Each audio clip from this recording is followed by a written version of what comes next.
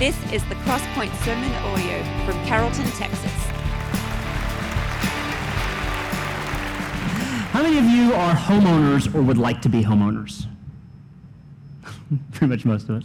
And how many of you who are homeowners or would like to be homeowners would love to have like the most majestic view you could ever imagine? Say, your favorite thing is the mountains. You look out your back windows and there's just these glorious mountains, or you like the beach and you look out the back window and there's just this beautiful white sand beach. How many of you would love to have a view like that from your back porch? Yeah, of course. Well, let me ask you this. How many of you would be willing to pay additional in taxes just to have that view? One of you, two, a couple of you would be willing to pay extra in taxes. All right. Well, I would suggest you move to New Hampshire. No, in New Hampshire, the officials in New Hampshire have decided that all those majestic panoramic views of which the state's famous for is worthy of being taxed. Yeah, they're not priceless as you might think. In fact, they consider them bonus features of a house. They're similar to having a finished basement or an attached garage, and tax assessors are putting dollar amounts on these spectacular views. And this in turn requires homeowners who have those glorious views to pay through the nose in property taxes. I'll give you a couple of examples. First one is a guy named Bennett Nicholson. Now he lived in Winchester, New Hampshire, had this beautiful house that he bought that he planned to live the rest of his life in, and it had this view over the Connecticut River Valley. In 2002, his house was assessed at about $98,000. Okay, In 2003, this so-called view tax went into effect, and his house that a year before was assessed at $98,000 was now assessed at $273,000. Yeah, he promptly sold and moved to Canada. Another gentleman in New Hampshire was a retiree, and he complained about these assessed taxes, and essentially the taxes doubled his assessment. His complaint was this: he doesn't own the view. He can't control the view. It's increasingly obscured by pollution. And to top it all off, this man is legally blind. And yet he has to pay extra in taxes just to have this view that he can't even see. Now, of course, ultimately the problem with such a view tax is that beauty, as they say, is in the eye of the beholder. That's right. So what one person sees as beautiful, another person might see as taxably beautiful. What one person sees as ugly, another person might see as taxably beautiful. Yeah, you got it. They're going to get you every time. And I think the same is true in our Christian walk. Some people see a beautiful view of faith and followership, opportunity and community. Other people see the Christian walk as an obligation, drudgery, a long list of do's and don'ts. So the question is, which one are you? I've said it before, and I'll probably say it again. But how you see God affects the way you see everything else in life. No, that's okay. But yourself too, that's part of it. How you see God affects the way you see everything else in life. And I think that the author of Ephesians understood that. We're in Ephesians. We're back on our lectionary track here. We're in Ephesians. And today's text, I think, is evidence of that. You heard it in the video there. And now, at first blush, it just seems like a kind of a nice prayer or a nice sentiment. In fact, as I was reading this week, one translation titled it simply, "Paul prays for spiritual strength." It's a nice sentiment. However, I think upon further investigation in this text, we see a heart that yearns for God and desperately wants his readers to see beyond their present circumstances to the grand vista and breathtaking view of God's love. Now, I'm going to reread this passage for us, and I'm reading it out of the NASB. Sean, sorry I didn't do the message for you this morning. I know. Now, I was told a long time ago that the NASB is one of the most literal translations of the Bible, and I think this might be a kind of an interesting way to kind of work through this. So I'm going to read through it, how the NASB decides to parse it out for us, and it goes like this. For this reason I bow my knees before the Father, from whom every family in heaven and on earth derives its name, that he would grant you, according to the riches of his glory, to be strengthened with power through his Spirit in the inner man, so that Christ may dwell in your hearts through faith, and that you, being rooted and grounded in love, may be able to comprehend with all the saints what is the breadth and length and height and depth, and to know the love of Christ which surpasses knowledge, that you may be filled up with all the fullness of God. Now to him who is able to do far more abundantly beyond all that we ask or think, according to the power that works within us, to him be the glory in the church and in Christ Jesus to all generations forever and ever. Amen. So, I don't normally do this, but again, this kind of seemed appropriate for this week. We're going to kind of go through this a little more verse by verse than I normally do. So it's going to be kind of a fun experiment for me as well as you guys. So hang on, enjoy the ride. So we're going to start off 14 to 16. I guess we're going to do a couple of verses at a time. It says, for this reason I bow my knees before the Father, from whom every family in heaven and on earth derives its name, that he would grant you, according to the riches of his glory, to be strengthened with power through his Spirit in the inner man. All right. So he starts off with, for this reason. Now, we have to wonder, well, what is the reason? What is the reason that he's referencing here? And so you take a step back, right? And you go to 3:1, Ephesians 3:1, and you can follow along in your YouVersion Live event or in your hardcore Bible. I like that. I know. It's old school, man. I love it. And if you step back to if you step back to 3:1, Paul says this, for this reason. Again, he says, for this reason I, Paul, the prisoner of Christ Jesus, for the sake of you Gentiles. Okay, so we've gone from 3:14, where he says, for this reason, back to 3:1, where he says, for this reason. So again, what's this reason that he's even starting this little prayer for us? And Paul opens this chapter, he begins with the intention of praying for the Gentiles. He makes an opening statement, and then for the next 13 verses, Paul delays his prayer as he continues to talk about the divine mystery of the body of Christ, which he talked about at length in chapter 2. So you actually have to go back to chapter 2 where he's talking about how amazing it is that God has fashioned the body of Christ together. But I think it's interesting that when he starts chapter 3, he begins to speak and almost gets overwhelmed by the message that he's been tasked to deliver. And so he starts in 3:1, and he kind of has to go back and say, it's all these things that you have to try to understand. And so then when we get to 3:14, he picks back up with the prayer. And when he goes into this prayer in 3:14, he says, for this reason I bow my knees before the Father. Now, I think for a lot of us, bowing in prayer kind of makes sense, right? We're kind of used to that idea. You tell your kids, go kneel next to the bed and say your prayers to Jesus, right? And I was reading this week, because that's what I was supposed to do, about this idea of kneeling in prayer. Now, Paul was a Jew, and I read that according to the Talmud, a person of holiness and stature is discouraged from kneeling in prayer unless he's sure that his prayers will be answered. So this was an uncommon stature of prayer for a Jewish person to take on. But I think it exemplifies for us how important to him this prayer is. You see, it's a prayer that he's sure that God is going to grant to the Gentiles. It's far beyond a normal prayer. It's a fervent prayer, right? He's so desperately wanting this for you and me, essentially, for the Gentiles, that he is praying this prayer to God. And what about this God that he's praying to?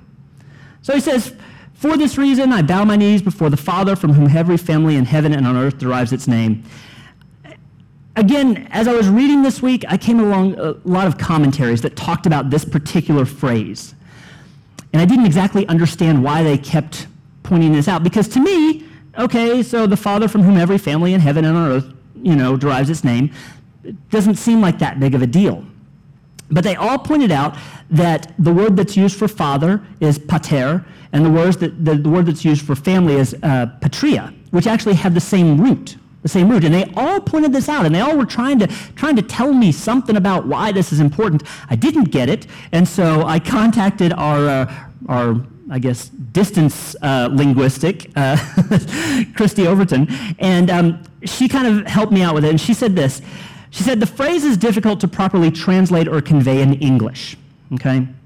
Essentially, the idea is that Paul is calling attention to these related words, this pater and patria, this father and this family, in order to say something about God's overness. Okay, that helps clear it up, right? So she breaks it down a little further for me. She goes, so every family, patria, has their own family name. So in her case, it was Overton. But every family also has God's family name, pater, making God the head of the household or the patriarch of the universe. God is over all of us. How amazing is that, right? God has over all of us. I think that's beautiful. And then it goes on, and it says that he would grant you, according to the riches of his glory, to be strengthened with power through his Spirit in the inner man. This prayer of gifting of strength in the Spirit, it's according to God's riches, right? It's according to his great power and his great love, which has abundance upon abundance.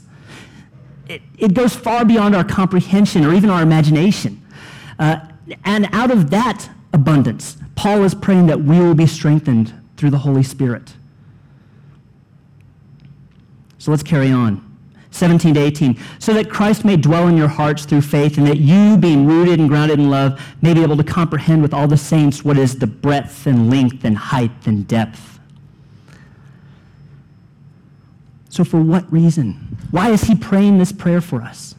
He's praying it so that Christ will dwell in our hearts.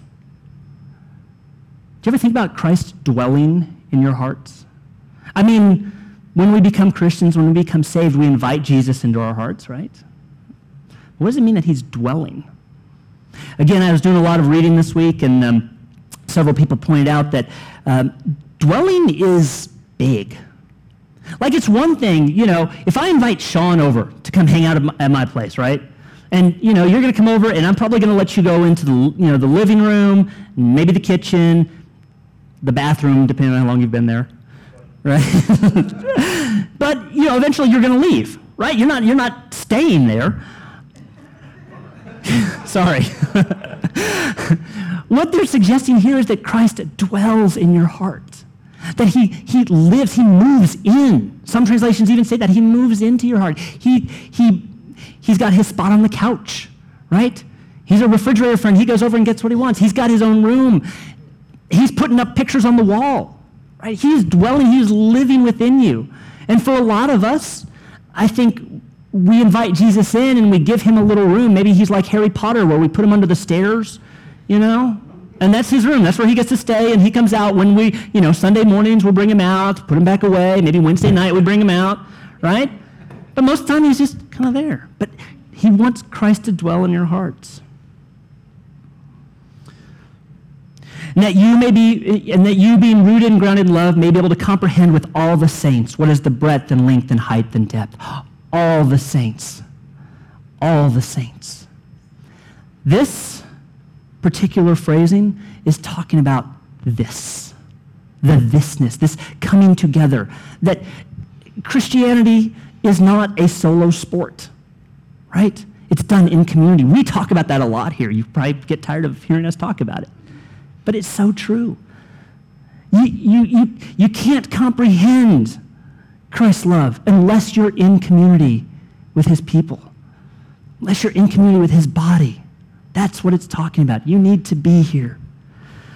And then I think it's amazing that he says, you may be able to comprehend with all the saints what is the breadth and length and height and depth. And that's the end. Like, he doesn't say the breadth and length and height and depth of what? He just kind of stops there. He goes on to the next passage where it says, and to know the love of Christ which surpasses knowledge. So I think the obvious expectation is that he wants you to comprehend the breadth and length and height and depth of Christ's love. But again, it's like he gets so overwhelmed with this message that he has to deliver. He gets so overwhelmed with what it means and God's love that he starts, and then he's like, I got to talk about this too, Have you ever had that? Like, I feel like I do that all the time. I feel like I confuse people because I get involved and they're like, oh wait, but I got to tell you about this first. But I think that's amazing that Paul here is gets caught up. So in 19 he says, and to know the love of Christ, which surpasses knowledge, that you may be filled up to all the fullness of God. So the Greek word here that was translated know in this verse is ginosko.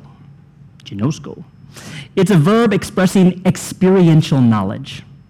And the Greek word that was translated knowledge here is gnosis, a noun denoting the act of knowledge. So simply put, Paul was praying that we would experience the love of God that goes beyond mere knowledge of it. Do you experience God's love? I mean, really experience it? Or do you just kind of know about it? You're aware that God loves us. Yeah, he died Jesus died on the cross. He did all these things, but it's just kind of there. Or do you experience God's love? That experiential knowledge, that really getting into you, letting him dwell in your heart sort of thing, leads to being filled with the fullness of God. Now, the word filled means to be full, which seems kind of obvious, or filled to the fullest, right? It speaks of total domination. So if somebody is filled with anger, right, they're dominated by hate. If a person is filled with wicked desires, they're dominated by lust. So the person who is filled with happiness is dominated by joy. And so to be filled with the fullness of God is to be dominated by him. To have him so into you that he's overflowing. He takes over every part of you. It eradicates all self and simply fills with God. And I think, given the fact that we talk here about being agents of restoration, if we're filled with the fullness of God, and that's overflowing out of us, that fullness of God, that love of God should be spilling over out of us into the world around us. This is a broken world, and the only thing that's going to fill those cracks and crevices that are in this world is God's love. And that's what we get to do as Christians, as agents of restoration going into the world, if we're filled with his love. Verse 20. Now to him who is able to do far more abundantly beyond all that we ask or think, according to the power that works within us. Sean, this one is for you. Message. All right.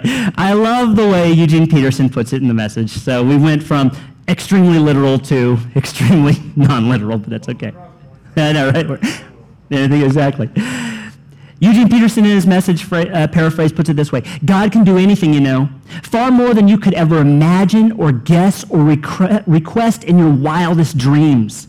And he does it not by pushing us around, but by working within us, his Spirit deeply and gently within us. I don't know about you, but that excites me.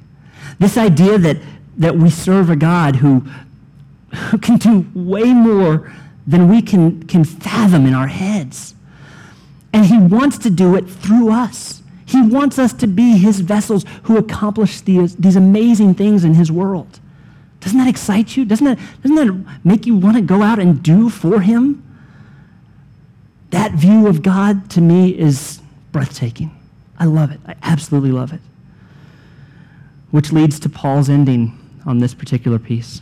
It says, to him be the glory in the church and in Christ Jesus to all generations forever and ever. Paul recognizes here at the end that this is all about God's glory. It's not about us. It's about his glory. It's about everything is to him and for him. We sing, God of wonders, beyond our majesty, right? The universe declares your name. We get to be a part of that. To him be the glory in the church. It's one of the great ways that we get to glorify God. Again, I'm coming back to it. Thisness, right?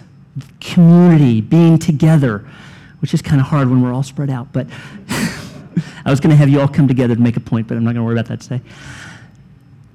This is important. We glorify God by what we do here, right? We glorify God by coming together. The songs are great. Brian does a great job in leading us. And the band, they work hard in making sure it sounds good and it flows well. And it's all good. But it's all for his glory, right? I love how our team, none of them are like showboats. They come in, they love to help lead us in worshiping the Lord, and I love that from them. So I appreciate that, guys. Thank you. In the church, in Christ Jesus. Jesus is the ultimate glorification of God. It's his Son with whom he is well pleased. We get to glorify him. He glorifies God. We all glorify God. It's a great big love fest. That excites me. To all generations forever and ever, amen. It goes on for eternity. These present circumstances that we have, whether, I wake up this morning and I get the phone call, hey, there's no water at the space, right? Or whatever it is, there's things going on that seem like, oh, this is terrible. But you know what? Ultimately, God's going to be glorified forever and ever and ever. And all these little petty arguments that we have, all these petty problems that we have in our lives, they're not going to mean a thing because of God's glory. So I mentioned at the front about a man who was complaining about the view tax. For him, the view that he had held no value. He literally could not see what all the fuss was about and saw no reason that he should pay for it. For some of us, our view of God is similar. We give lip service to being thankful for what he's done, and that's about it. Or we come in on Sunday morning and we sing these great songs, or pretend to sing these great songs, or don't even pretend to sing these great songs. And maybe we complain. We complain about the so-called tax for this view. We complain about attending church, or we complain about reading our Bible. We complain about the fact that we have to tithe, complain about staying in community, or being around fellow believers, or whatever it is we want to complain about. I would suggest that many of us are blind to the view that we actually have. And ultimately, the tax has been paid for us to have that view. And all those other things that we do, all these other tithe or worship or community or whatever, that's us getting to enjoy the view. It all depends on how you're looking at it. Paul realized this when he was in a jail cell. Paul was a prisoner when he wrote this letter to the Gentiles. Paul, from his dank, dark cell, could still see a beautiful vista of God's love. He could see beyond the walls to God's love. Can we see that? We're free people, right? You all are going to walk out of here. You're going to go to your homes. You're going to go out to lunch. You're going to enjoy the beautiful day. You're going to experience all these blessings that God lays on us. Do you see them? How you see God affects the way you see everything else in life. What's your view look like? Let's pray. Father God, I thank you for this time this morning. I pray that we can see your love everywhere we go. There are miracles all around us.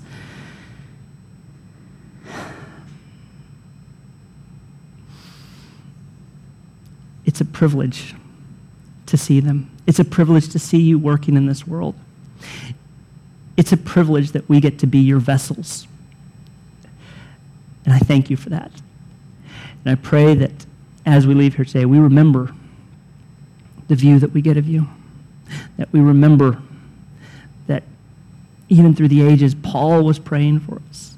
And you're working in and through us. And you can do things far beyond our imagination. And I just pray that you will be with us and help us to love others. In Jesus' name, amen. This has been the Crosspoint Sermon Audio from Carrollton, Texas. For more information about our church, visit www.crosspoint.com.